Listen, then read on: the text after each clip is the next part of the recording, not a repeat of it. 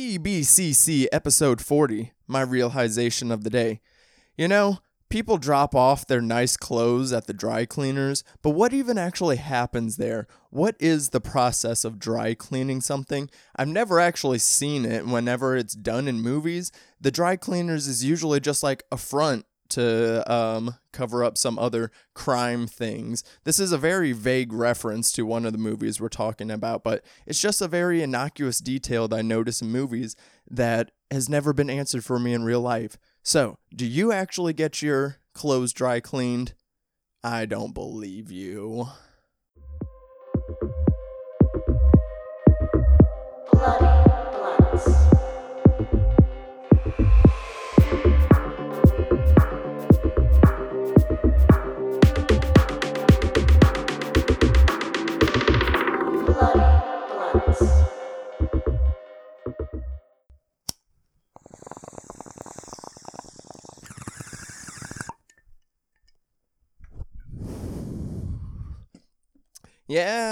Yes, episode 40. We are getting up there in the numbers, people. We are moving on along. Hello. It is your boy, Devon Taylor, aka _Daddy Disco on Twitter and Instagram, and I'm your host, and this is the podcast, Bloody Blunt Cinema Club. It is a podcast where we journey through the subgenres of horror, trying to get into the nitty-gritty of it all, and just talk about the horror movies that we love, with a bunch of very interesting guests. This is the last week of Japanuary. We have been diving into J-horror all month, and it's been a really good time. This is actually the first month of the podcast where I have done all first-time watches for myself, at least, throughout the month. So I got a lot of new movies under my belt. I'm excited to continue that conversation today. And I'm not going to bore you guys with a bunch of intro stuff because our guest is already waiting in the wings. She is a horror writer with bylines across Bloody Disgusting, Film School Rejects, Film Cred, and Nightmare on Film Street, where we first became acquainted. She is also one of the co-hosts on Scarred for Life, aka one of the best horror podcasts out there and one of my favorites. I am so glad to finally be able to talk movies with Mary Beth McAndrews. Hi, I'm so excited to be here. Yes, I am so glad we can make this happen.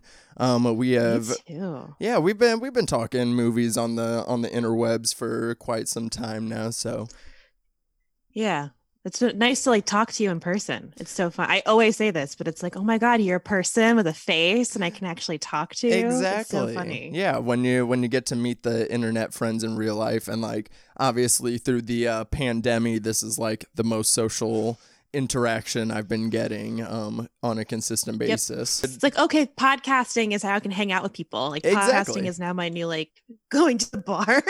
I mean, pretty much. This is basically, yes, exactly that. Like, just getting to hang out and talk movies as I would at a bar, like anyone else. Yep. Man, Zoom has been really cashing in during all of this, but bringing people together too in a really cool way. Yeah, so you are, like I just mentioned, of course, I love Scarred for Life. You and Terry have been killing it on the podcast with getting such great guests and stuff. I just listened to the Benson and Moorhead one. Like, I was like, what? Like, I would love to talk to them. So, like, you guys have been just slaying it. Thank you. It's very weird and fun. It's just kind of surreal because our 1-year anniversary episode was in October. And I was like, Terry, this has been going on for a year. What the fuck? We've talked to some cool people. And it's like, we always thought it would just be like a podcast a couple people would listen to, like our friends. And That's really cool. It's kind of, but it's still really fun. Like I said, it's like a break from the world, but it's been a really awesome experience.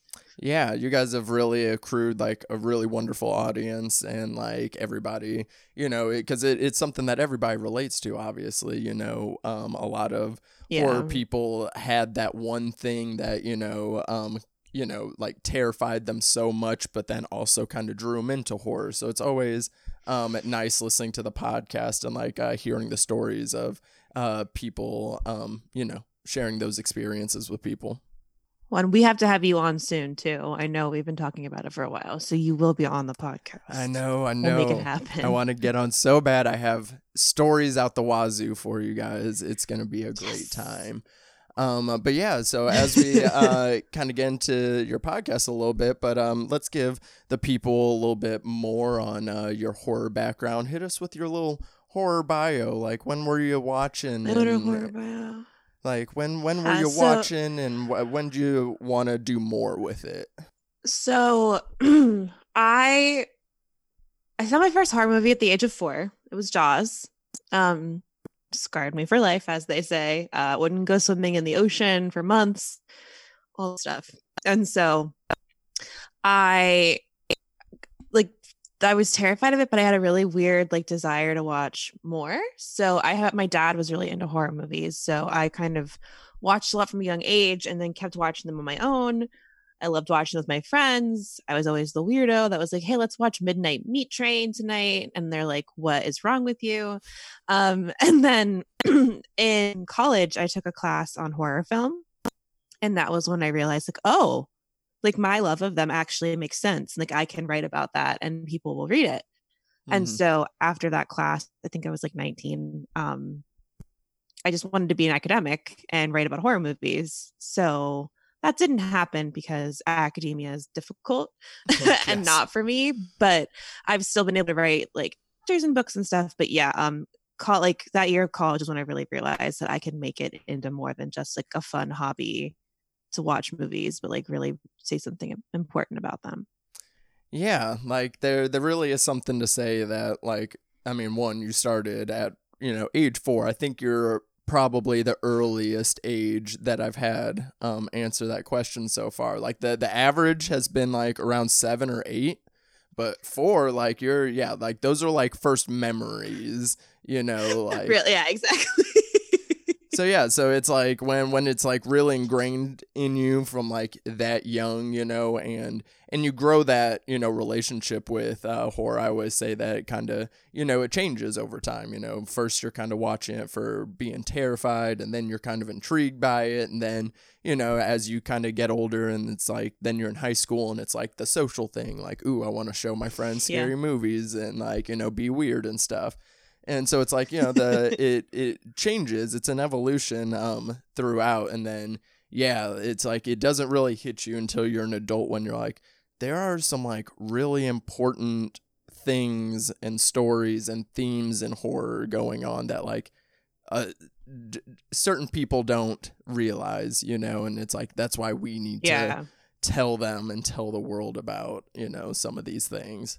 To give the people a little bit of your taste before we head into the main movies from the episode. What's something recently you watched that has been on your mind? Okay, so there's this movie coming out called The Wanting Mayor. It played at Chattanooga Film Festival last year. It's finally has distribution and it's coming out not next week, but the week after. It is the most beautiful movie. It is a sci-fi fantasy movie directed by Nicholas Ash Bateman. It's his feature film debut. Okay. And it is a sci-fi movie when the movie doesn't focus on the hero's journey, but on the people who are the NPCs of the world, and what it means for them to live in that kind of world. That's how I've been describing it. That's the best way to describe it, because it's fantasy, but it's not dramatic, crazy fantasy. It's more everyday life fantasy, which is really beautiful. And it's about love, which is also really beautiful for sci-fi. I don't feel I see a lot of movies that are very quiet, contemplative, romantic sci-fi movies. And this is one of them. And it is so good. So that sounds interesting. It sounds like The Matrix, but if we were following the woman in the red dress. The ancillary characters. Yeah, exactly. Yeah, exactly. And so it's it's a little complicated because Nicholas Bateman made this entire world that he wants to make more movies on. So it's a very much lore heavy. But again, it's beautiful. So I recommend that one. It's coming out soon. But yeah, that's one. And then Satyr, that's also coming out soon. I know they're not out now, but they're both very indicative of what I like in horror. Slow, weird. Yeah, no, that's still good. And, gives me something to look forward to. That does sound interesting, and I definitely want more romance in sci-fi movies. Yeah, the sci-fi genre has kind of gotten really cold over the years, like Yeah. people have all these like existential thoughts and the internet bad and like so many sci-fi movies kind of live in that realm, so it would be refreshing, and that's perfect because next month we are talking horror romances all month, and we're gonna Ooh. mix it in with some other fun subgenres in there, all sorts of love type things. But yeah, Cool. excited. I will add that one to my list. I have been mainly just watching the movies for the podcast, and I've had some random watches in there. Yeah, I watched Piercing, and that's a movie I that need to watch that. yeah, I've had it on my list to like watch for like a long time, and like it just like I don't know, something about it drew me in. I like really wanted to watch it, and then I watched it, and that was just kind of like, it was kind of underwhelming. Oh, really? Yeah, I mean, for me at least, it felt like they could have had way more fun with this premise. Like Okay. yeah, I didn't read the book, so I didn't like know too much or like what the tone is supposed to be like. And I mean, Christopher Abbott and Mia what's her face, they're both great in it, but it's just not as fun as it could be, and it had the potential. But then it's like those are the like movies like this are the movies that like I still end up thinking about down the road. Like I don't know if that's like the filmmaker brain when I'm like, what didn't work and why didn't it work? A movie that just it had all the ingredients. Like it, What's the director's last name? it's the director that did the Grudge He did The remake. Grudge. And I mean, he has a great eye visually, so like I'm definitely there for that. Nicholas Pesci, I'm assuming. And Or Nicholas Pest? Pesci, yeah, okay. Uh, Have you seen Eyes of My Mother? yes, and that was also him. Okay. Yeah, and I loved Eyes of My Mother, and I think that's another reason that I was like really excited for Piercing, and then it just like like just didn't hit for me. Yeah, Eyes of My Mother is so good. I absolutely love that film. It's fucking ridiculous. It's- It's wild. it but is- it's really good. Oh yeah, it's not for the faint of heart. I would, if you're gonna watch one of Nicolas Pesci's movies, don't watch Piercing that I'm talking about now, but watch Eyes of My Mother. Real Yeah, really dive into his filmography. yeah, like Listen Eyes of My to Mother. his- Like Eyes of My Mother is like something that like I want to like try and make like something like like that's like very much like in the vein of like some of the ideas that I have of like the Ooh, high fuck art, yeah. the high art contrasting with just these visceralness, that like really just like kind of go together with each other with this like strange relationship pairing. Yeah, great movie. I haven't rewatched that one in a minute, but now I think I need to. Now, I think I would say we are sufficiently warmed up to dive into some J horror now.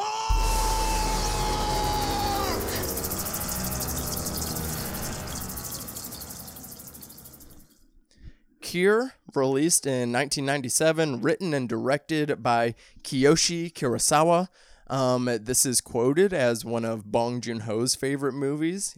He believes the screenplay is perfect, and I mean, of course, if he gives that reaming endorsement, we got to talk about it here on the podcast. So before we kind of dive into it, Cure is a movie where a detective is investigating a string of murders that are seemingly connected, but all have different perpetrators. The killers are all different, and he's trying to figure out how they all go together and what's going on. And meanwhile, you have this drifting stranger walking around causing a ruckus. So that's the general premise of it. So, Mary Beth, what made you choose this movie to talk about? Okay, this is one of my favorite horror movies / favorite movies of all time. When I was in grad school, we had this like little theater that would do like showings during the week, like older movies. The people would curate their own like program their own program, I guess, of movies of the topic. And this one was about Japanese horror.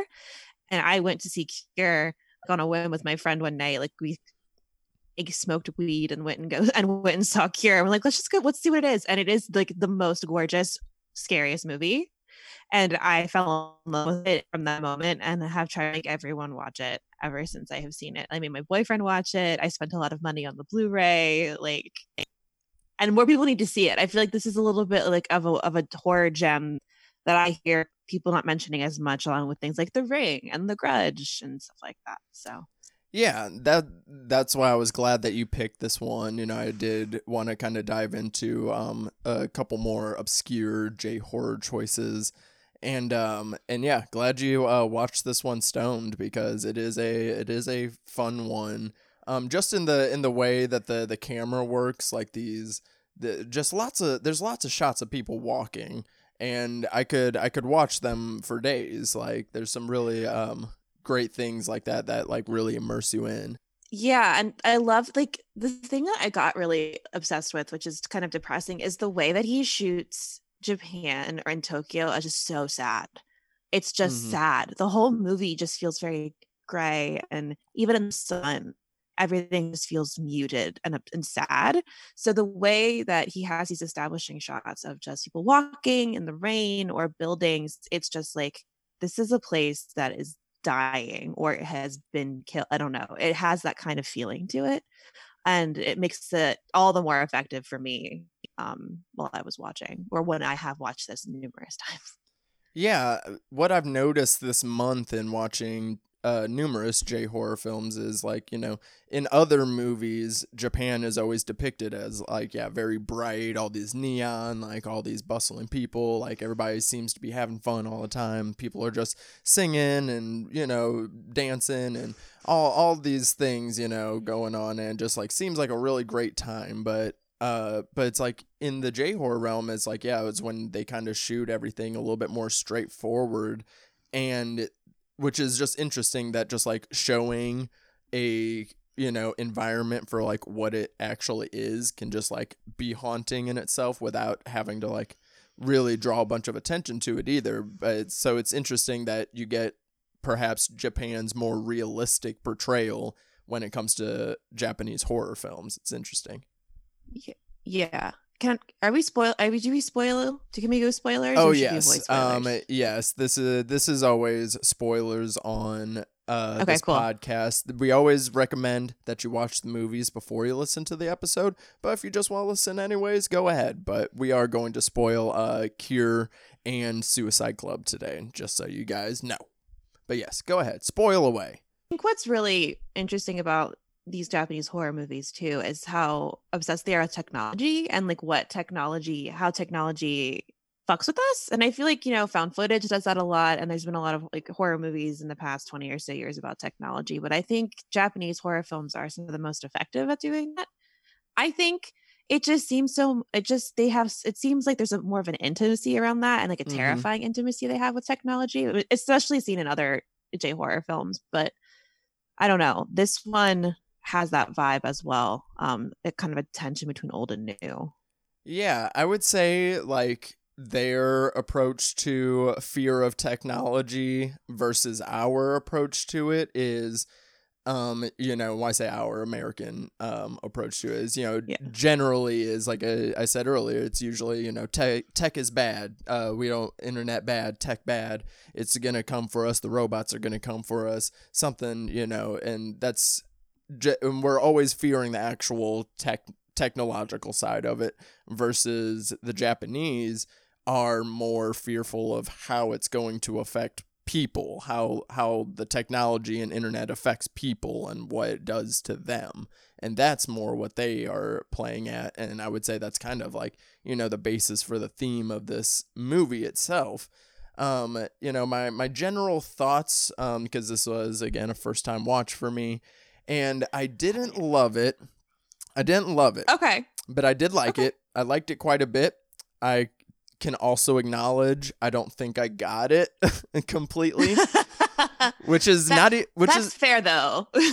yeah, I mean, it's fair, and for the fact that that's not easy for me to admit either. Like, I usually pride myself on being able to like figure out complicated movies. I came away from it, like I didn't get everything out of it, but not from the movie's fault. It was just like I was like, I feel like I'm missing something because there's not really there's nothing bad going on. The only thing the big thing I would criticize is the pacing a bit, because this movie does like to take its time, it kind of, likes to neander around the world, and which is cool, but then sometimes it slows like way down, and then like I'll feel like not a lot would happen for like a good chunk, and then they would like just like stuff a bunch of like important information into like a short amount of time. And that was like something that kind of bugged me throughout the film. But looking at it and the sound design, absolutely love those angles though, for sure. Like it's a very well made film.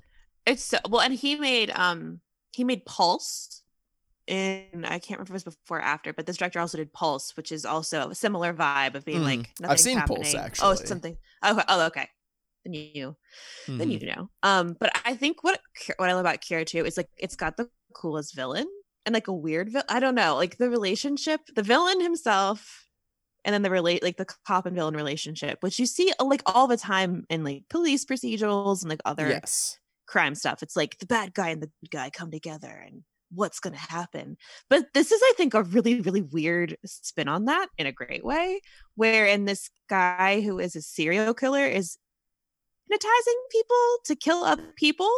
Mm-hmm. And they're like, that is in itself hard to figure out, because obviously like they're murdering somebody, but it's also him controlling them. It's very weird, and the reason why he can do it is also very weird. It gets very like, is culty the right word? Weird, sciencey. Like I don't know the right. Yeah, I think it'd be more science rooted, I suppose, because like he was a university student, and like that's where he like studied up on the mesmer stuff and hypnosis. And it's me and Tyler like kind of touched on it in the last episode, is like the Japanese, like when it comes to like weird stuff like that, with like any hint of like supernatural ability or power or something, or if this is scientifically rooted still, I'd say maybe it's a mixture of both. There's like something going on. I'll get to that in a minute. But it's like the Japanese people and J-horror especially, like people just accept it. Like there's like no, like, no questions asked. There's like, hypnosis. No, that's not a crazy idea. No, that totally makes sense. And then, the detective, so much time is spent in like American films where you do have these like detectives, trying to solve a thing. And they spend so much time just trying to get over the fact of like accepting that things could happen like that, and it wastes so much time, and it's like they don't waste time like that to where we can actually kind of explore this idea a little bit more. So I would say let's go ahead, before we dig a little deeper, we're going to take this movie into the genre grinder, which is our opening segment for each movie. Every month we do talk we have a theme and we have a subgenre, but of course we like to go deeper than that, to see how many branches we can kind of branch off of this film. So as far as what I saw, we do have, this is a pretty straightforward crime thriller in a way, crime thriller, crime drama, psychological thriller. But then I kind of, I'd been thinking of this.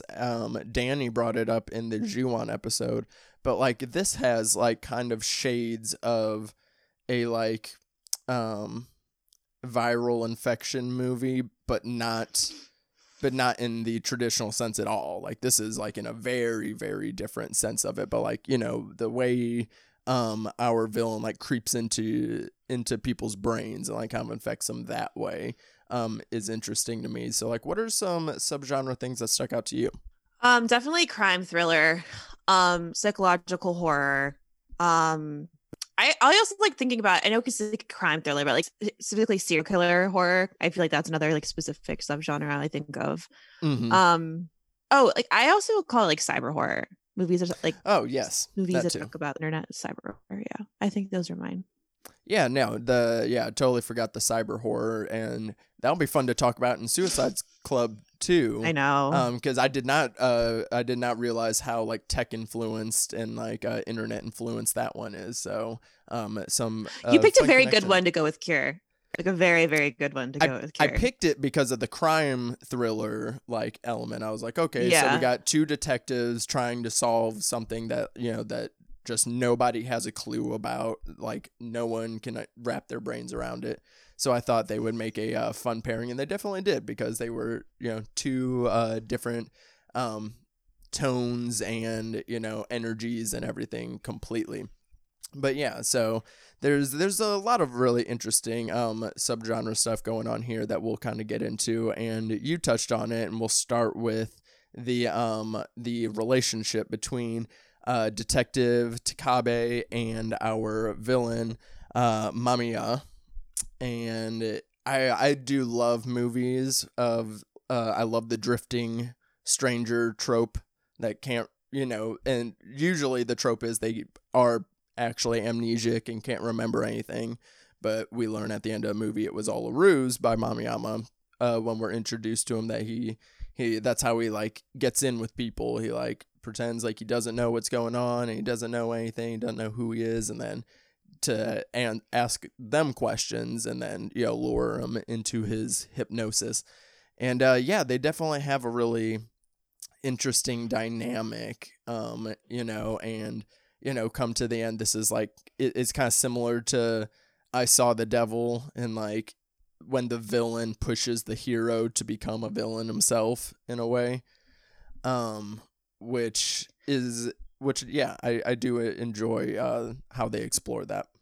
It's got Seven vibes a little bit too. Like if you want like an American comparison, it's got Seven vibes in terms of how it's depressing, it's moody, but also there's this very tense relationship between detective and villain, and what that relationship turns into. And it's more complicated than just like good and bad guy.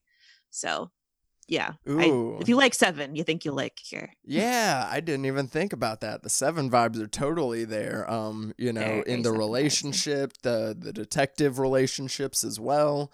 And then of course, you know, the like grisly murder scenes that we get in this movie.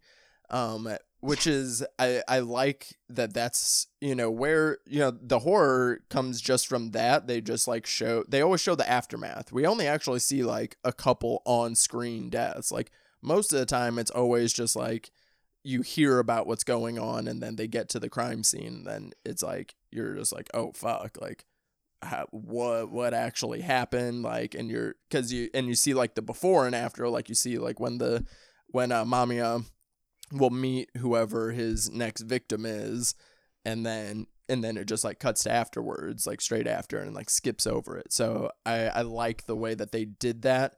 I don't like how it did kind of become like rinse repeat a little bit, but I did but again, I do like that, you know, they show the graphic, you know, violent nature of the film without it being a like violent movie. Like this doesn't feel like a like aggressive violent movie, but it still is. It's a quietly violent movie. Yeah, that's a good way to think about it, because it's gruesome. It's not violent, I guess is the way to describe it. Yeah, like definitely gruesome. And that's you know, the similarities between the crime scenes is like kind of what connects the crimes. They're all they're always killed, but then they're cut in this like give this X mark on the bodies. They always mention the carotid arteries are cleanly severed. I don't know why that's like very specific. I guess that's just like the science and medical stuff coming in, maybe. Not sure. But I wanted to also mention, I like this, I mentioned it a bit ago, is the sound design for this film. It has a score that doesn't exactly fit, and they use it very sparingly. But when they do use it, it does fit the scene nicely.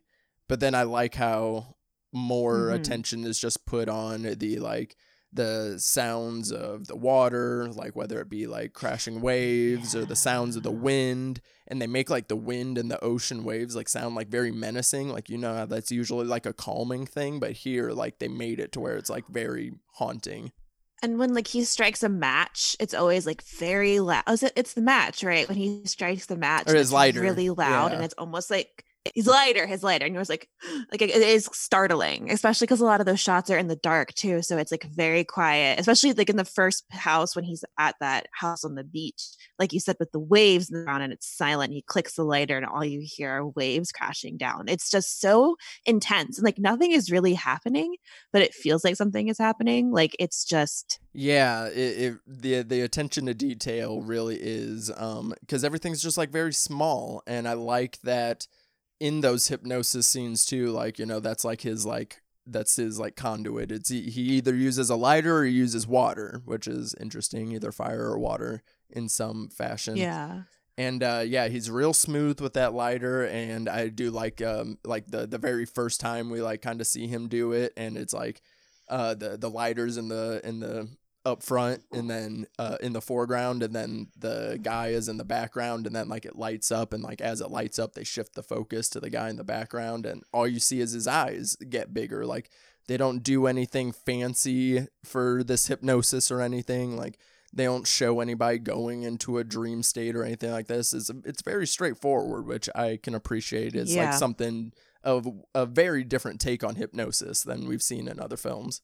I know, and that's why that's why I think it's so amazing. Like you said, there isn't this like whoa moment where it's like, oh, they've gone into the void, and it's more just like you don't really recognize it as hypnosis until they tell you, or at least until you're further into the movie. You're like, oh, but I also think it makes hypnosis even more terrifying. Like, because that just means like, could someone really hypnotize me with just like without me even knowing what's going on? Like that's a terrifying thing to think about. Yeah. Like how do I know that you don't have just like a specific way of saying things and snapping your fingers, and all of a sudden I'm just like, I have a very low frequency hum going on right now. That is just putting thoughts into your it's so low you can't hear it, but now you're already on to me.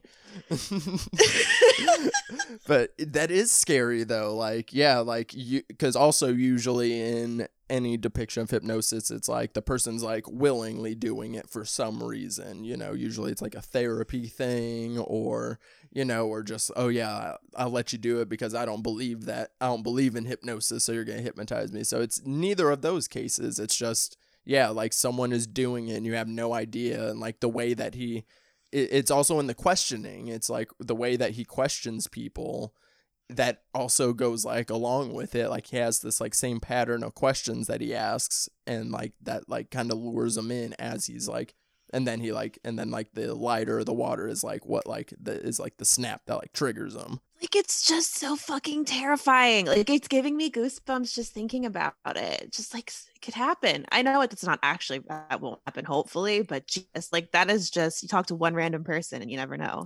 Yeah.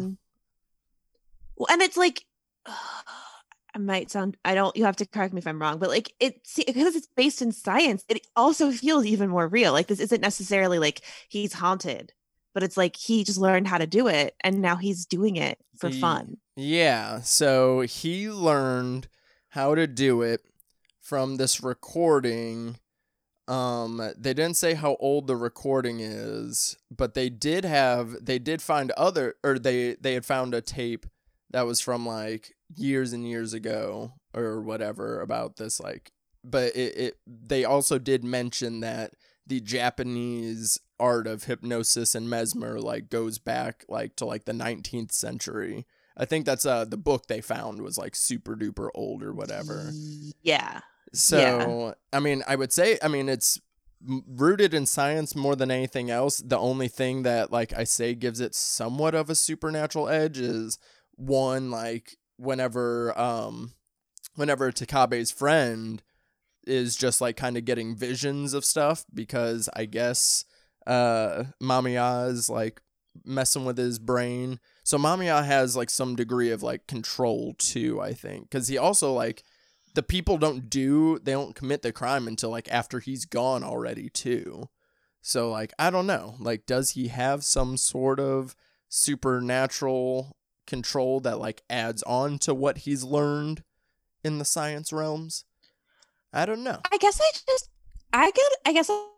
like he was really, really good at it. Like he got obsessed with it. Yeah. But that could, I mean, you could be, I don't know. Or maybe the person on the recording was like some like, you know, science zealot that was, you know, obsessed with it, and like people were like, you know, what you're doing is bad, you don't do it. And then like, so like this guy Mamiya, like a student that already has, you know, things wrong in his brain, and then stumbles onto this power, you know, I guess that's just the likely results that come from it. I don't know. Okay, can we talk about the ending? Because I have like a question. I think I want to talk about this question alongside the ending, because the ending is the part where I feel like it has the most supernatural vibes. Because at the end, they both go into this old abandoned barn, like a warehouse. Yeah. And so there they find that reel, the tape from a phonograph. From a phonograph, yes. And then when things happen, and then at the very end, not Mamiya, but Takabe, something's going on with Takabe at the very end after he listens to these recordings. Mm-hmm. So I guess I had two lines of thought here. Mm-hmm. It's either that somehow he was possessed by Mamiya, like hypnotized by Mamiya, or there's something weird that's transferred through these tapes that make you able or make you a part of this. I don't know. Yeah, I would say like the hypnosis like techniques already are there, but you have to be like recruited by the tape to actually be able to use those abilities.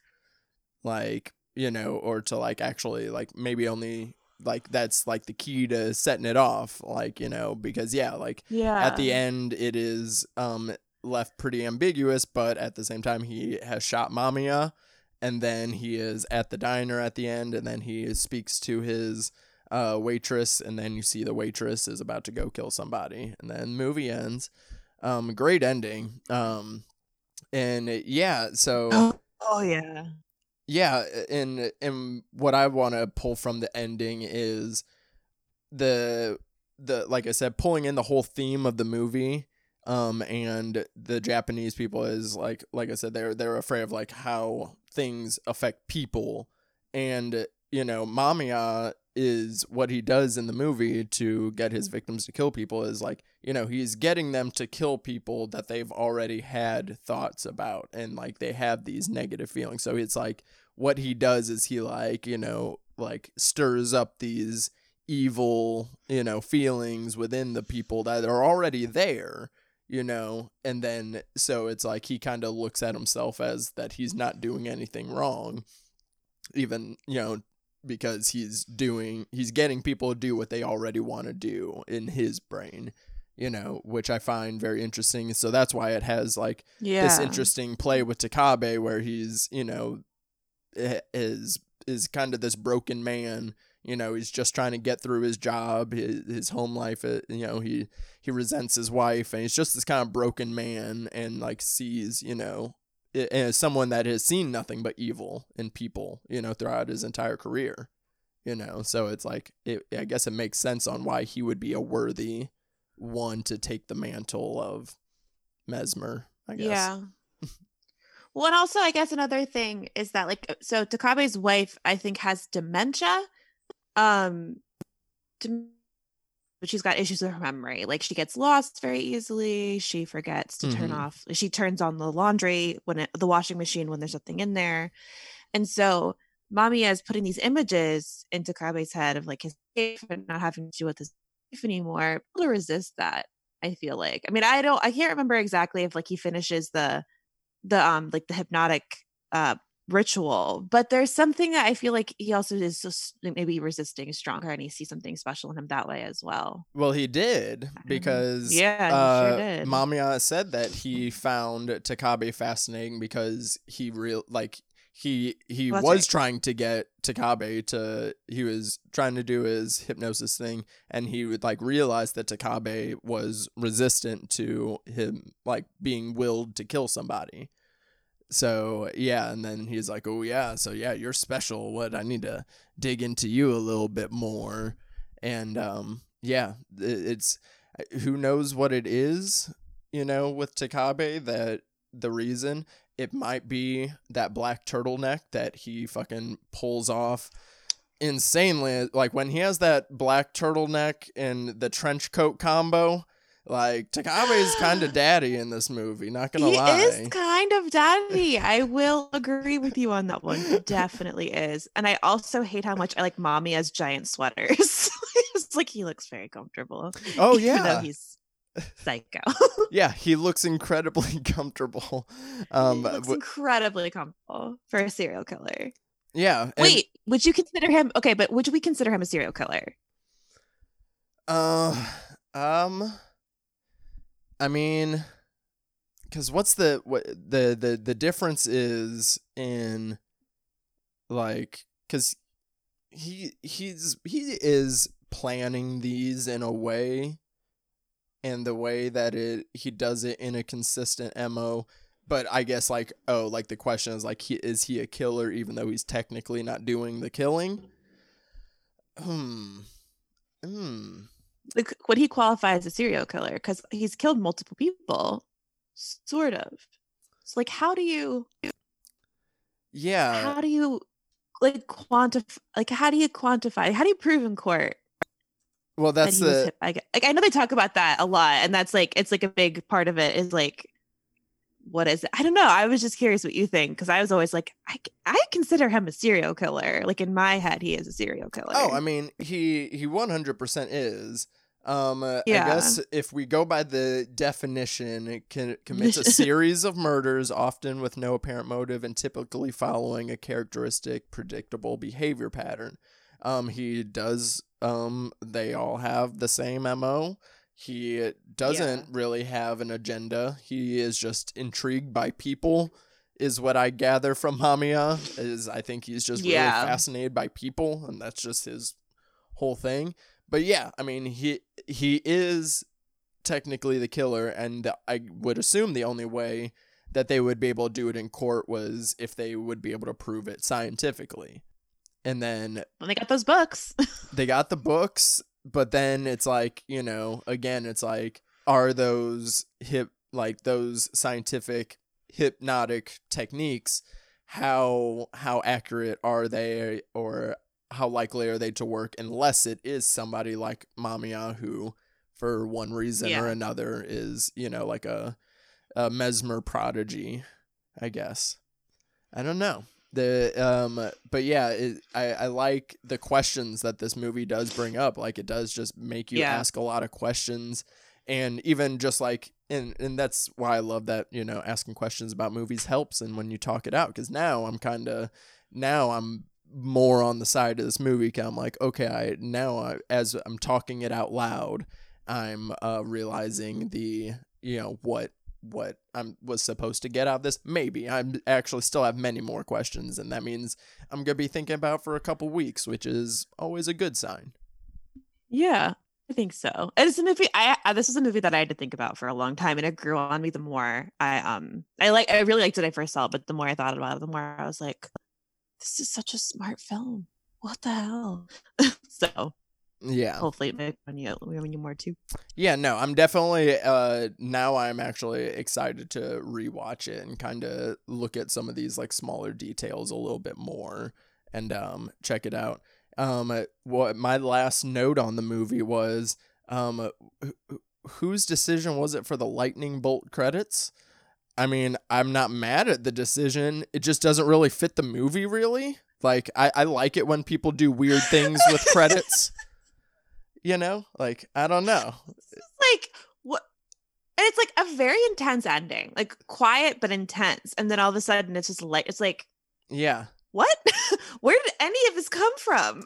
Like, it would make sense even if it was like in the shape of a flame or something. That would even make more sense. But just the fact that it's a random lightning, and it like took me a minute. I was like, is there something wrong with my TV? I was like, what is going on? But I like it when people do random things with credits, though. I also feel like a lot of J-horror, which we'll talk about with the next film too, just like sometimes have just like, I don't know why this is here. Let's just put it here. And you're like, yeah. All right, do your thing. There's like stylistically, they're just like, fuck it. Which, you know, I can commend, but also at the same time, it's like, the tones have just completely, like, did I watch the right movie? Yeah. Like, what is happening?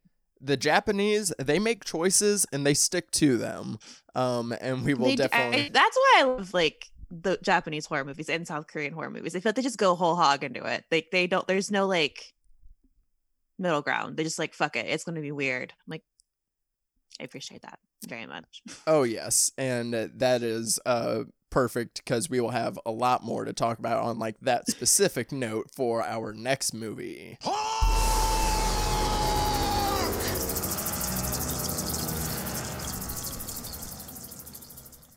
Suicide Club, released in 2001, written and directed by Sion Sono. He is a very famous Japanese filmmaker as well. Notably made Tag back in 2015.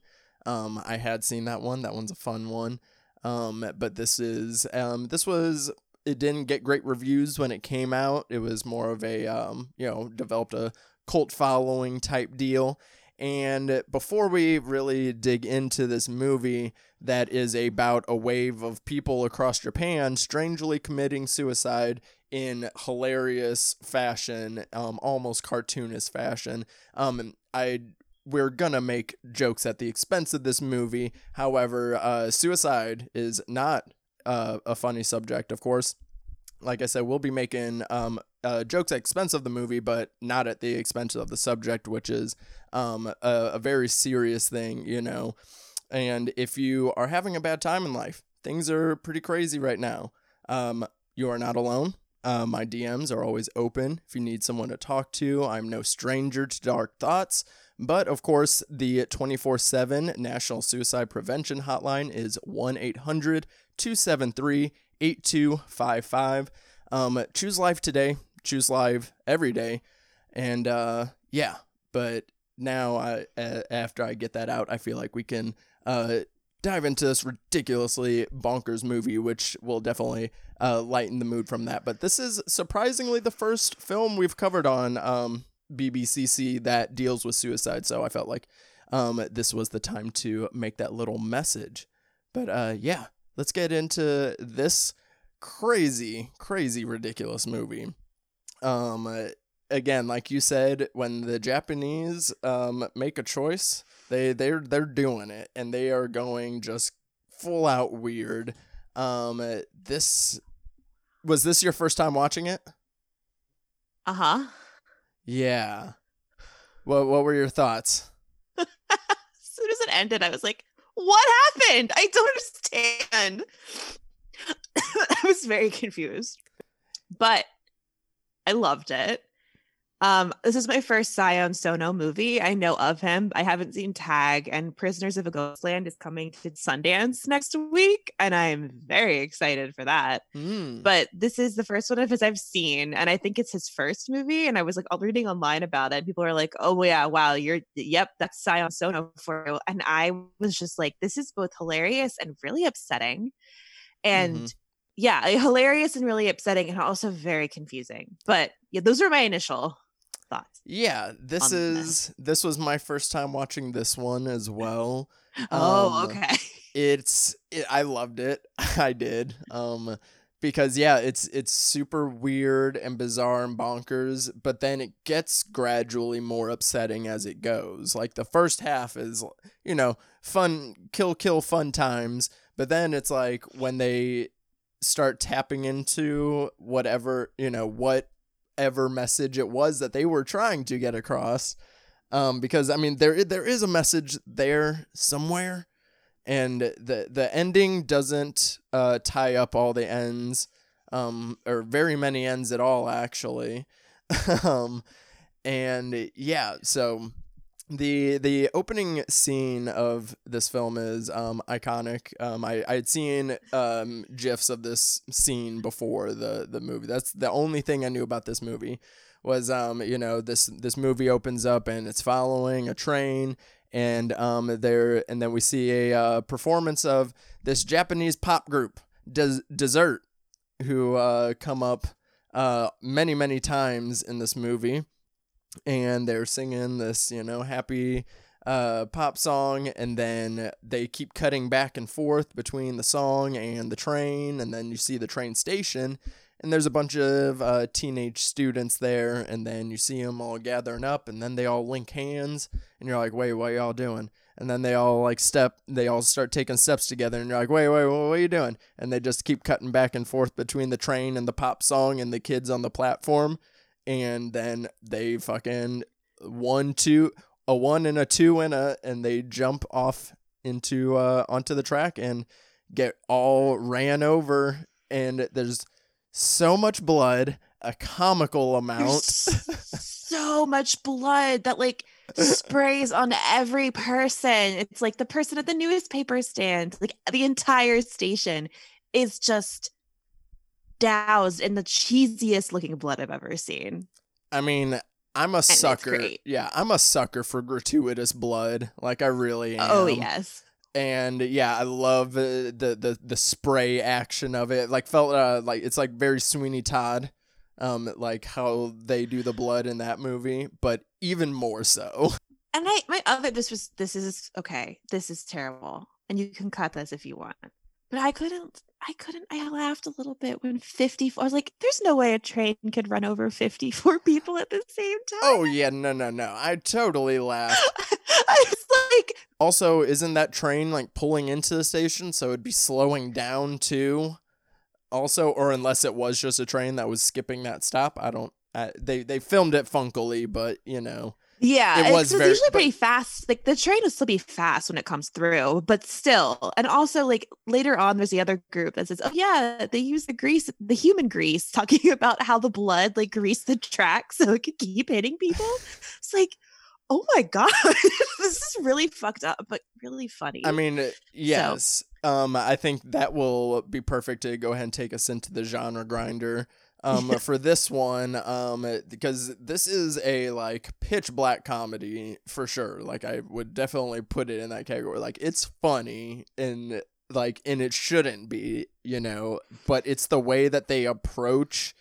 It's the way that they approach it with just like, they approach it very nonchalantly and almost in a playful manner, which is like what makes it just like feel extra wrong, you know, but they do approach it in this playful manner. And then when they do kill the people, it's like, yeah, 54 people get ran over by a train. They make splat sound effects when people jump off the roofs in this movie.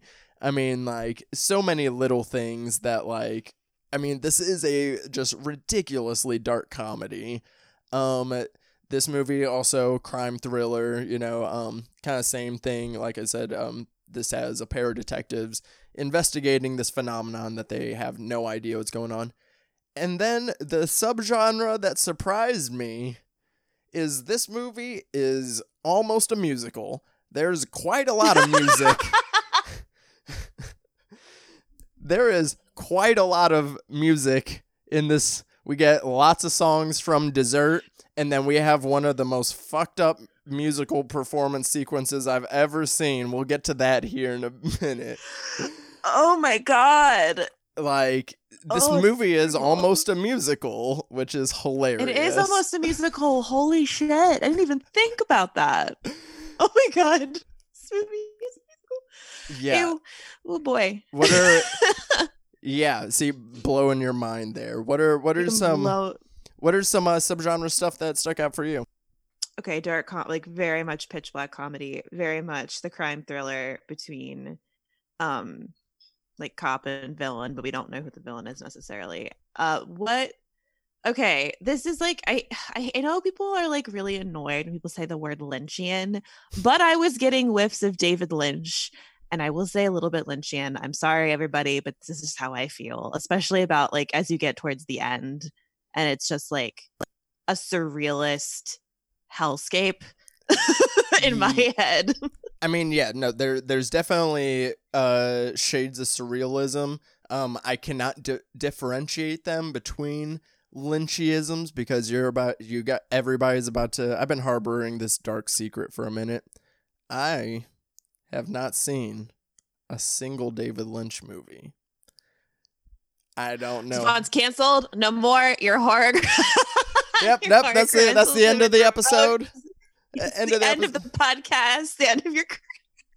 Isn't that just so weird? Because like with my That is very weird. I feel like with my taste, everybody assumes that like I like love a lot of David Lynch stuff, and I've just I have, and I was gonna do like a David Lynch month. I had it like planned out like a couple months ago, and then I pushed it. So that's still gonna happen. That's a plan for the podcast. I'm gonna do a whole David Lynch month for whenever I decide to marathon all of his movies. I wanted to watch I was gonna watch Wild at Heart for the first time the other day for Nicolas Cage's birthday, but it's not streaming anywhere. Like nowhere. That's a hard one to find. I have it on DVD because I found it randomly in a bin at a thrift store. It's like not a good quality, but anyway, that would be a wild one for you to start with too. I feel like the typical ones are like Blue Velvet. Yeah, that's what everybody Twin Peaks. That's what everybody says to start with. Everybody's like, yeah, just do Blue Velvet, and then I've almost started Twin Peaks a couple times too because I definitely want to like binge through it at some point. So, David Lynch month is coming at some point. Oh my god, I cannot wait for you to have watched David Lynch movies. Your bean will be blown. I don't know if it'll be a good or bad thing, but I think you'll like it. I'm very excited for it. All I can think of is the clip of ex-presidento Agent Orange going, David Lynch, the great filmmaker, and he says filmmaker. It makes me laugh. So that's what I'm thinking of when I think of David Lynch right now. But yeah, I definitely would like to. I'm gonna do that catch up soon, and then I'll be able to attest to the comparisons here. But yeah, definitely levels of surrealism here in Suicide Squad when we get to the end. We also didn't mention the tech-based horror because there's a weird... Oh, yeah.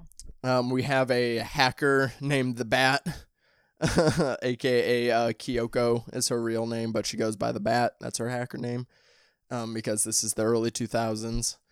And and there's a website that she finds and she informs the detectives of that are tracking the suicides of people killing themselves, and they're usually documented on the site before the news reports them. So it's like there's some sort of weird connection. She's investigating, the detectives are investigating, and then it leads them both down some dark paths and takes them to some interesting places in this movie.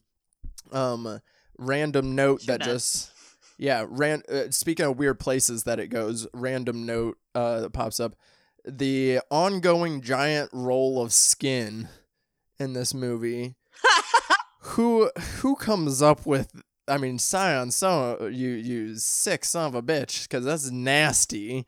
It's like a giant cinnamon roll of flesh. It's a cinnamon roll of flesh getting carried around in a white leather bag from scene to scene. Like, what? Okay, what was that though? Because I know what it was, but like, what does it mean? What does it mean? Because it was like, it's made out of flesh. It's like what 10-meter flesh rectangles that are sewn into a giant spiral, and you can tell they're different because there's tattoos on some of them, and you're like, okay, this is everyone's different skin, and it is revealed that people who kill themselves have had that size strip of skin removed. So obviously they're linked. But yes. How? Help me understand the flesh cinnamon. If I'm reading this movie correctly, where I think it goes to. So, yes, this giant flesh roll floating around, and which one this is like where it comes into like the Japanese like making choices and then sticking to them. Like, it's so weird how they can have such absurd things still feel grounded, like in their world, like in their films. Like, there's just mass suicides going on and a giant flesh wheel rolling around, and it's just like, I mean, it's like, yeah, this is weird, but like, this ain't the weirdest thing I've seen this week or anything, you know? Like, that's the way they kind of treat. Especially when they go find the way back at the train station, and they told the train guy to leave, and they're in the office opening it, and they're just like putting a handkerchief up to his mouth and just putting on gloves and slowly pulling it out of the bag. Like, there's no real reaction until they start gagging, but he's just like, all right, I got this giant wheel of flesh, and they just are examining it like it's just another day. Yeah. And like it's so effective. It's just like, what the fuck is happening? Like, what is going on in front of me right now? And when they and then they take it back to the autopsy lab and unroll it to examine the different slices of skin. A cannibal's fruit roll up. This is totally Patrick Bateman's fruit roll up. I would totally see him keeping a skin cinnamon roll in a suit bag in his closet. Oh man. It's so gross. Anyway. Yeah, it's so gross. It's such a random thing in this movie. But so each one is from a different person, and it's each person that commits the suicide, you know. There's some culty vibes going on. So you know, skipping to the end of the movie again, if you haven't seen this movie, go check it out for yourself and fill in all the middle bits. But basically the middle bits are there's numerous montages of people killing themselves in various ways. We'll get into some individual scenes here in a minute. But to skip to the end, and so there's this ring so they think it's the glam rock fucking psychopaths. They think they're the starters of the Suicide Club. We'll get to Genesis in a minute. He also gets his own section of this discussion. So after it's revealed that it's not the glam rock psychopaths, Kyoko goes to her boyfriend's place looking for him. She notices he was a big fan of dessert, and then notices they do hand motions that correspond to numbers on a phone that spell out suicide. So it's dessert is the reason that people are joining the Suicide Club, and they have these, like, some of their songs have like weird lyrics like pledge your allegiance to me, and if you don't love me back, I'll kill myself, and weird lyrics like that. And then so Kyoko goes to the concert. She goes backstage and she's like looking around. Hold, is it she go to the concert? Doesn't she call a number first? Does she call someone like with that number? Yeah, and it's the the little boy's voice, who we never really know who it is. The little boy that had also been calling the detective that was like tipping him off to stations or saying that there was gonna be like another Suicide Squad thing at the Suicide Squad. There's the first one. I had made it through the discussion without saying Suicide Squad, but there it is. The Suicide Club. He gets a phone call from a little boy on the phone, which that scene's hilarious because the little boy's questioning Kuroda later about after Kuroda's family dies, and he's like questioning him about like, do you value life? Like, do you care about yourself? Do you care about this? And the kid just keeps coughing like every 5 seconds. It's such a strange scene. Took that. Okay. I could not stop thinking about that cough. I thought it was someone who was pretending to have his voice and clearing his throat every time because he couldn't keep the voice. Yeah, I was like, a little boy doing it. Then, like who is this? And then at one point, like you hear them pass the phone, and he goes before he said stop. Like, what is happening? I was like, it made me laugh so hard. It have nothing to do with anything, but I cannot stop thinking about that fucking cough. I was like, why are you doing this to me? I cannot stop thinking about it. Yeah, I thought that scene was so funny. But yeah, so it turns out it's a bunch of little kids are behind the Suicide Club. I guess the kids are super fans of dessert, and I guess the moral of the movie is like the dangers of like the influence of the internet and of media. And so it's like, but these kids also seem to be on like some higher level of thinking, and they question Kyoko, and they said, do you feel connected to yourself? But do you feel connected to yourself? Do you feel connected to others? And are you here to keep that connection, or are you here to sever it? And that's where the skin wheel comes back into play. I think. That's all I got. That's I'm stretching, but Well- that's what I'm thinking. Okay, because okay, I don't have an answer because I'm still very confused. But I can't even explain to you how I view the end of this movie because it feels so surreal because you're like, why are there small children here? Who is this man in a yellow raincoat shaving the flesh off of this woman's back? Who is putting together this wheel of flesh? Like, it's just very like, are the children the leaders of the cult? Does the band know this is happening? Because I never thought of it like the kids were super fans. I don't know what I thought they were, but I did not think of them as like super fans of dessert. I thought of them more as like the controlling force behind dessert. Well, yeah, because if you think about the control, who controls the fates of artists, the fans. Yeah, and like, so because like, okay, then it's like, is dessert the numbers they're spelling out on their hands? Is that actually something? Like, did they do that on purpose, or is that like some kind of coincidence? I don't think so. I don't think dessert knew any. Like, dessert wasn't aware. I don't think. Okay.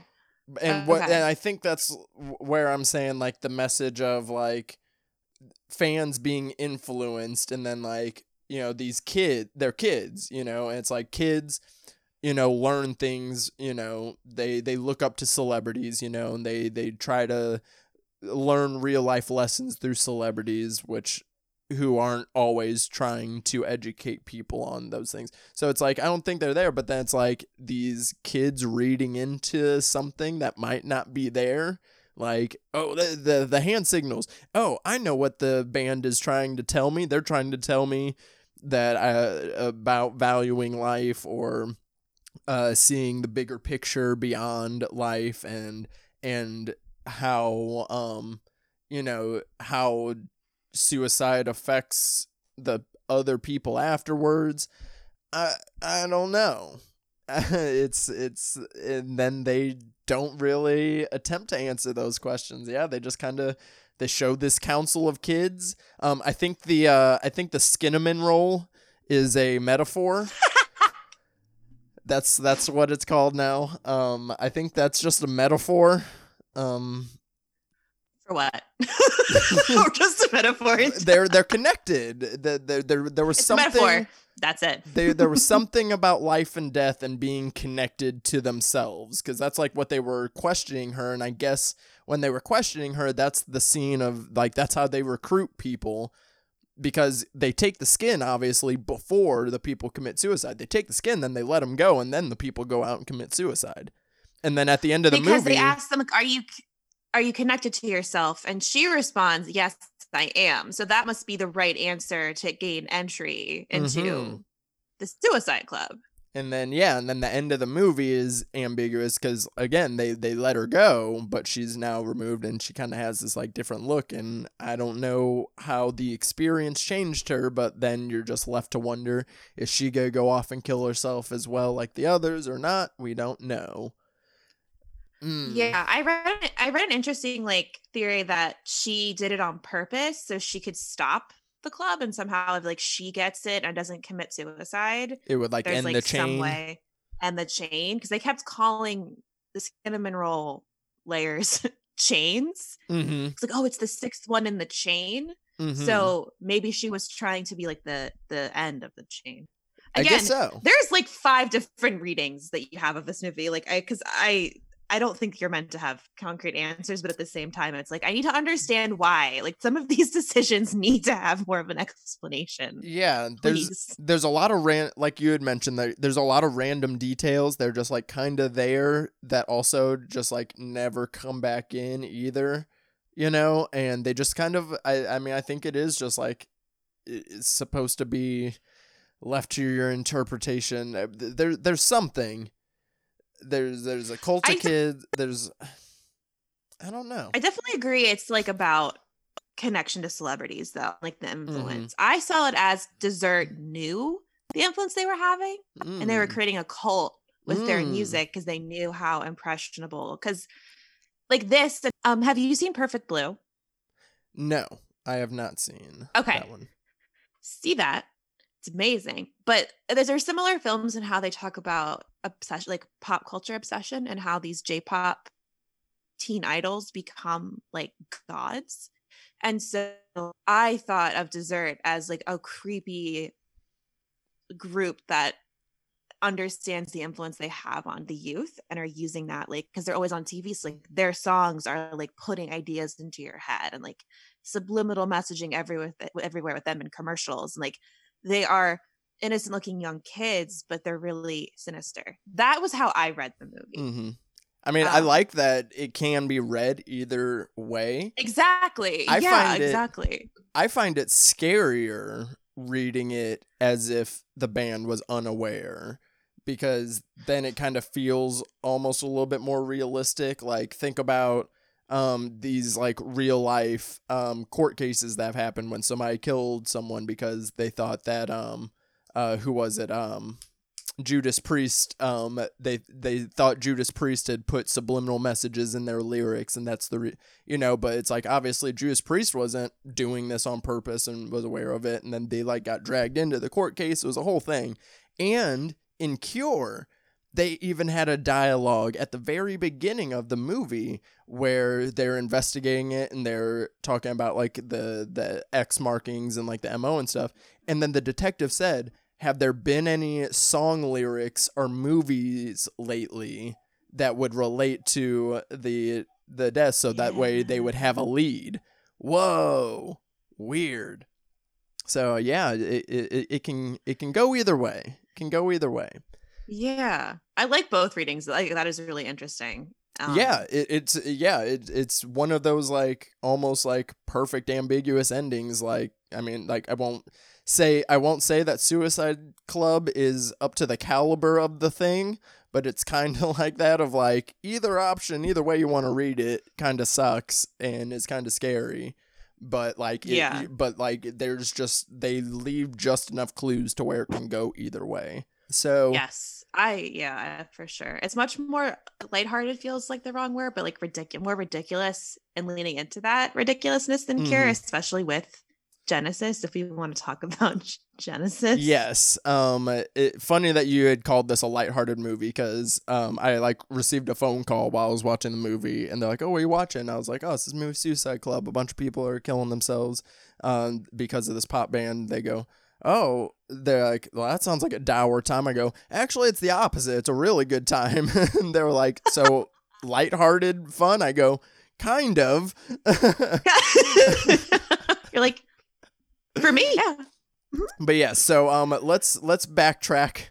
Let's backtrack a little bit to Genesis. So we have maybe the weirdest moment of horror history. Like, it's up there as one of the weirdest I've seen happen in a movie. I applaud them for the commitment for this being the red herring of all red herrings.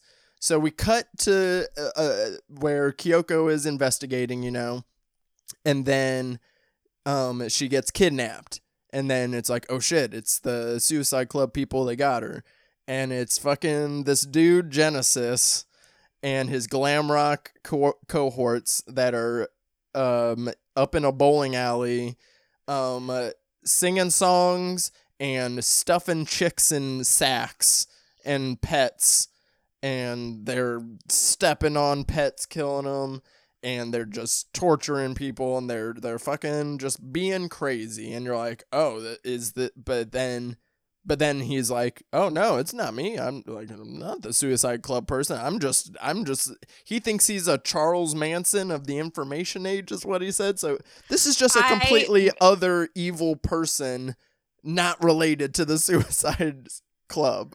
Well, and I thought that was really fascinating, though, because that person wanted to have the fame. Like, they're, oh, is the camera on my face? He wanted the fame, yeah.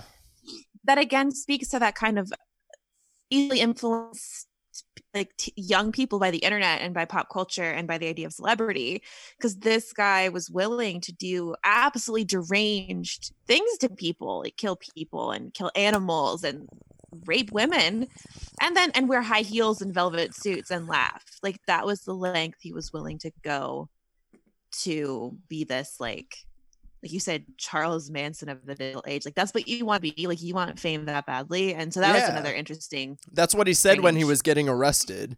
When he was getting Yes. arrested, that's why he yelled. No. But I mean, his introduction is hilarious. He's like all menacing, and then he comes out and he's like, "Bring my chair." Sits down for a second, goes, "Wait, no." Picks out a hammer and like tries to fix the chair for a sec. He goes, "Kyoko, hey, do you do any housework in your free time?" And then sits back in the chair once it's better, and like crosses his legs and like sits bisexual style, because that's what I'll call Yes, he that. does. Nope, it's exactly correct. we all know that. We all know that position. We all know what that is. And we're aware. And he is just like so weird and extra. And I'm like, who is this guy? But I'm all about it. Shades of Kakihara from Ichi the Killer. I feel like these two would get along in a weird way. This feels like it's from a whole other movie. Like this guy, like everyone looks like punk rock, like their hair is shaped in beautiful ways.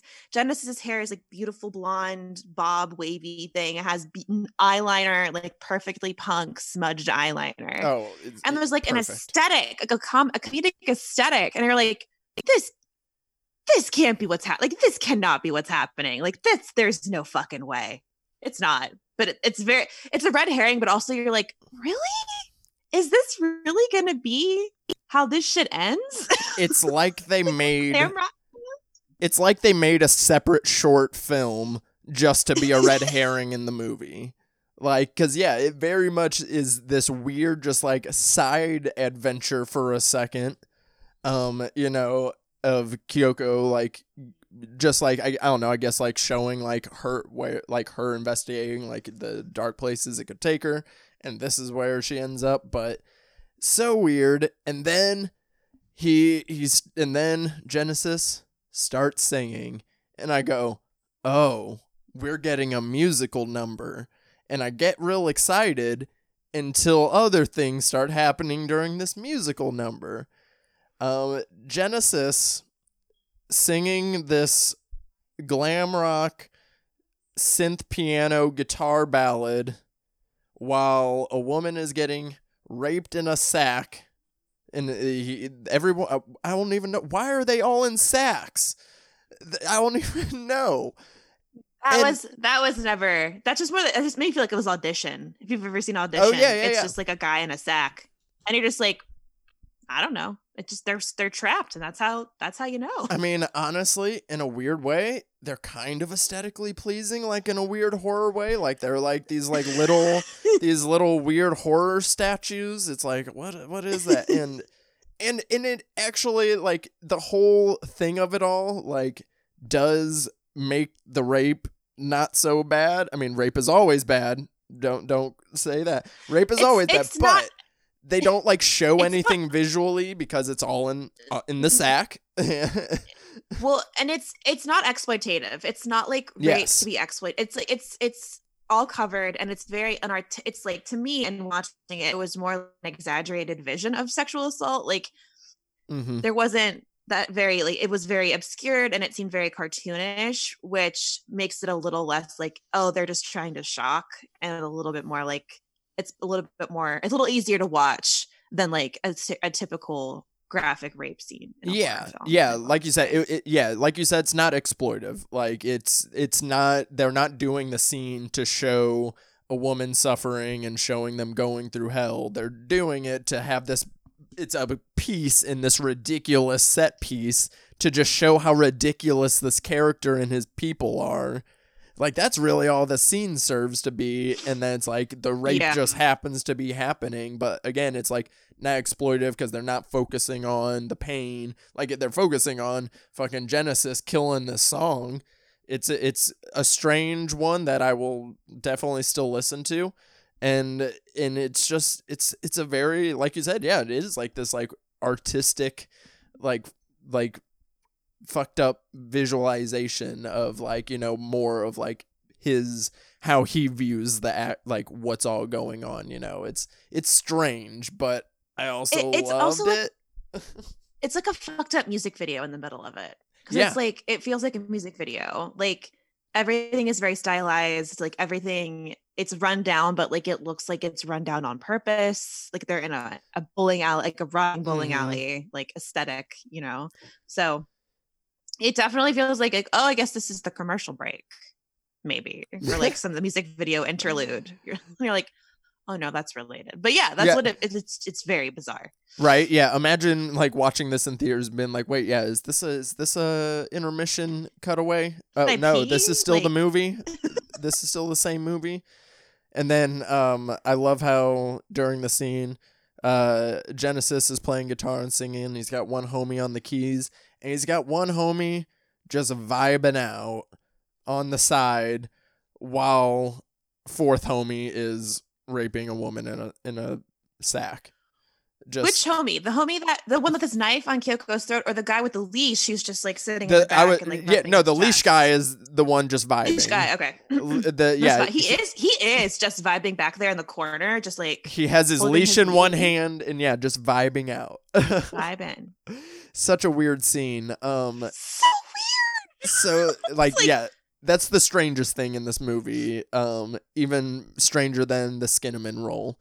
You forget about that. I just realized we have talked about 54 schoolgirls jumping off of a platform to a man vibing in a corner with a leash. And if that doesn't tell you what this movie is, then I don't know what else we can do for you. That is the exact range of this movie. That is the exact range.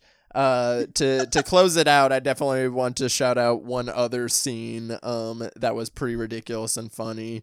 Was the school kids on the roof, when at first, they're making fun of it and they're talking about the Suicide Club, and it's like they're making jokes about it. So it's just like they're just saying weird things and like all laughing like, haha, I'm gonna end it all and blah, blah, blah. And it's like, wait, why is that funny? I wanna die. They're just I wanna die. They're like taking turns, and like the way that each one of them like kind of chimes in and the camera is circling them feels like the Status Quo song number in High School Musical.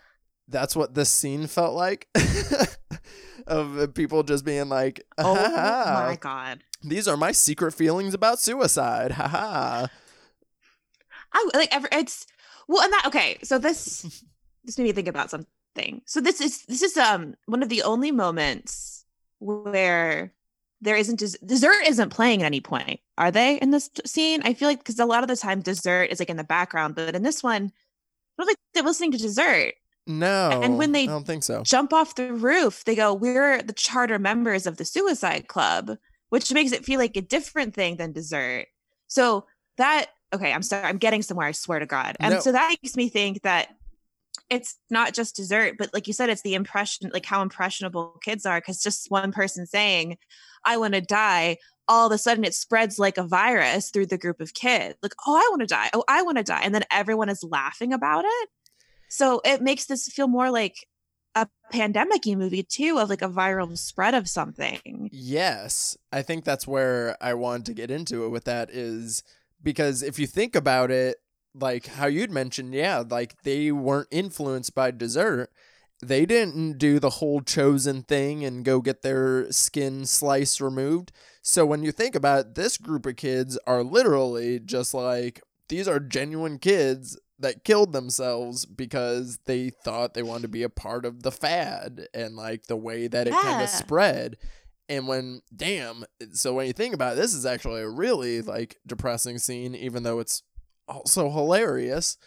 But damn, so it's like these ones aren't even like they think they're the charter members, even though so many people have already done it. So yeah, like these are like this is like their own faction of Suicide Club kids, because like they don't all do it together too. Like they go from talking about it, like you said, like literally one kid just mentions it and then they all start chiming in, and then it leads everybody to line up on the ledge and they're like joking like, "Ahaha, look, I'm gonna jump," and then someone else goes, "No, you're not actually gonna jump, but I'll show you how to actually do it." And then it turns into them competing with each other on who's gonna actually do it and who's doing it for real.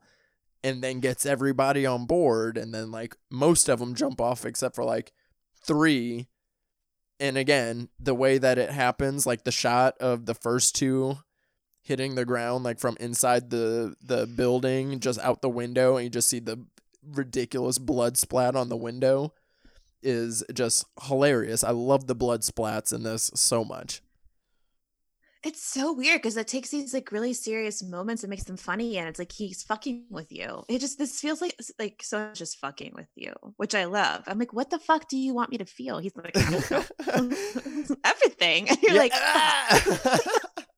that is the best Sayo Sono impression. That's exactly what I don't know. I don't know what you want to feel. Yeah. How are you like, feeling? It's like the way that he does it, it's like this, it's like very jarring, but at the same time he does it in a way that it's not jarring though either. Like it hops back and forth between these moments, and they juggle them like so well, and then it like just like kind of makes this very like cohesive, his own kind of distinct tone. Like I don't know how to describe it, but it like it's something that should feel jarring, the way that he hops tones, not even just within scenes, within sentences sometimes, within a conversation, he'll change the tone. There was another one like a good example of this is there's a guy was it Kyoko? I think it was like Kyoko's friend. A guy like goes to jump off the building, and then he hits her on the way down. So she broke his fall a little bit, so he's alive instead of killing himself. And then when he looks up and sees her, he goes, "Oh, sorry, I hit you." I was like, can I laugh at this? Because this is fucking hysterical. Like it's so pitch black hysterical, because like he's dying on the ground, but he's like, "Oh hey, what's up? Weird coincidence that you're here." And it's this woman's boyfriend, and she's like, "Why did you do that?" Oh yeah, and he's like, her boyfriend. Yeah, and so he's just like, she broke his fall, but not enough to save him, so he's just dying on the concrete talking to her. Meanwhile, she's got blood coming out of her head, and you're like, it's the most like matter of fact conversation too. It's very like straightforward and like deadpan. I'm like, what is this thing? It's just like both upsetting and hysterical, and you're just sitting at like staring at the screen like, I don't know what to do. Like I don't know how to react. But I mean, again, like I was just like, oh my god, like it's just like, this is funny for the people with the most twisted sense of humor is who this is for. Because like just the idea of, I just tried to commit suicide and hit you, and now my suicide attempt failed for the time being, and then I'm gonna apologize as if I ran into you in the shopping market or something, my bad, excuse me, I was just trying to kill myself, my bad pardon for the inconvenience, yes. Like so odd. Man, there's just a lot of things in this movie, and it's like, and even what we're describing still doesn't do it justice. That's the best part. Is it really doesn't. Like there's nothing you could say that would make you understand this movie. And I'm very glad I saw it, and I'm now very excited to dive into more of Sono's movies, because if this is like the trend, then I'm excited to see where it goes from here. I'm very excited. Yes, like I am so excited to like dig more into Sono's filmography. He has a very similar style to Takashi Miike, I would say, a little bit as well. They kind of are similar, and I'm very excited to explore his filmography as well. So to close out the episode, did you have any final thoughts on Suicide Squad before we move on? Suicide Squad! The club. Suicide Squad. This is going to be another one of those movies that I'm going to be thinking about for a long time, and I'm going to obsess over, and I need to watch it again because I had so much fun with something that sounds so awful, and it's really sad, but it's so well made that I can't not watch it again. if that makes sense. Like it's just so Yes. good and weird and uniquely itself. Yes, like it's just so distinct. It's one that I'm very excited to rewatch as well. This is one that, like, when you know your friends well that have like the same sense of humor as you, like this will be such a fun one to show people. Because I think it just like seeing people's reactions, I think will be really fun. Yeah, definitely one that I want to like return to because it. And it kind of proves my point of, like, I say this a lot when it comes to like stand up, but like comedy in general though, it's like you can make a joke about anything as long as you execute it well. And for this movie Yeah. to be able to execute this premise in the way it does really is like great filmmaking, which is just like so funny to say when you talk about this movie that this is Yes. filmmaking. Yes.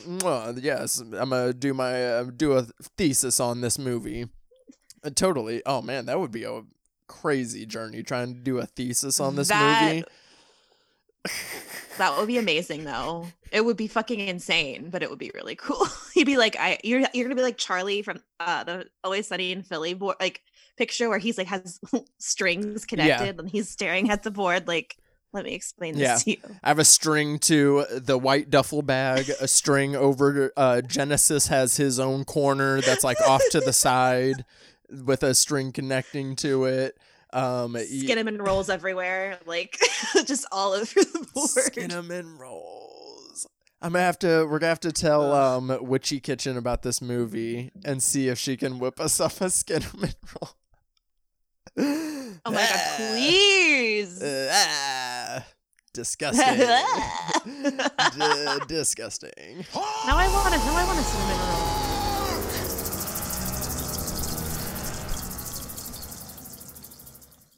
I oddly enough could still go for a cinnamon roll after this movie as well. Yep. So as we both said, we definitely want to explore Sono's filmography a little bit more, and that's what this whole month was for me, was to just kind of explore one little corner of horror that I hadn't spent a bunch of time in. I wasn't like a total newbie, but I hadn't spent a bunch of time in the J-horror realms. So do you have a J-horror that you could recommend me to continue my journey after Japanuary? Yes. So Koji Shiraishi is one of my favorite found footage filmmakers. To start off, I would watch his most popular called Nori, which is Noroi, Nori the Curse. That is what I would recommend. And then after that, watch Cult. Those are very, very good found footage Japanese horror movies. Oh, yes. You know I love found footage. I know you do as well. I know you really wanted to be in the found footage month, but you'll be in found footage month part 2 for sure. But yeah, you need to check those out. They're recent watches of mine, and they're absolutely phenomenal. So yeah, I recommend you go from there. Yeah, like I said, I'm excited to continue on. And I'm gonna do another country for a month at some point later on in the year as well, which I just find really fun, because then when you're like consistently just like watching a bunch of them, and you kind of notice the storytelling parallels between the movies, and like again like what specific storytelling and filmmaking techniques exist, almost not exclusively, but like distinctly to J-horror, and why I love exploring subgenre here on the podcast. So yeah, that'll go ahead and do it for this episode, guys. Thank you, Mary Beth, so much for coming on the show. I very much appreciate it. Of course, everybody go check out Scarred for Life, but where else can the people find you? You can find me on Twitter at MB McAndrews. That's where I post all of the many writings I do, podcast episodes, all that good stuff. So if you want somewhere to find me, that would be the best.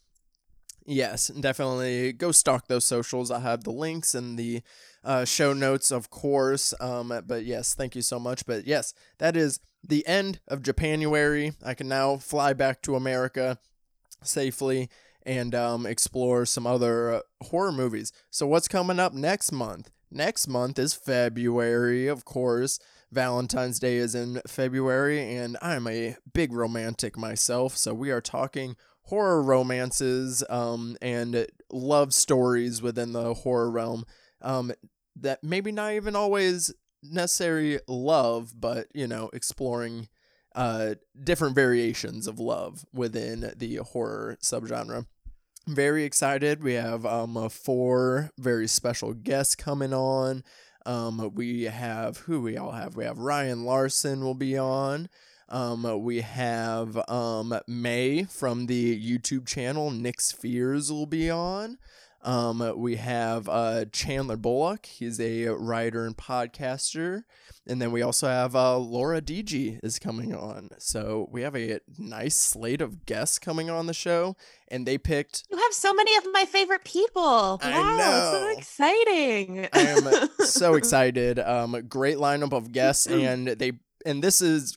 The February slate is probably my favorite lineup of movies for a month that I've had on the podcast. So I'm very excited to dive into all of that with you guys. Of course, make sure you guys are following the podcast page at Bloody Blunt CC. And of course, go on to iTunes, write a nice little 5-star review. We greatly appreciate it. I've found out just outside the top 100. So get those reviews in. Let's get the Bloody Blunt Cinema Club some new members. We need more sacrifices to the cult. So I would greatly appreciate it. But that is going to go ahead and do it this week for the Bloody Blunt Cinema Club. New episodes every Tuesday. Join us next week as Ryan Larson kicks off our Lovesick month here in February. And make sure you are following me on Twitter at _DaddyDisco on Twitter and Instagram. And until next time, guys, stay lifted.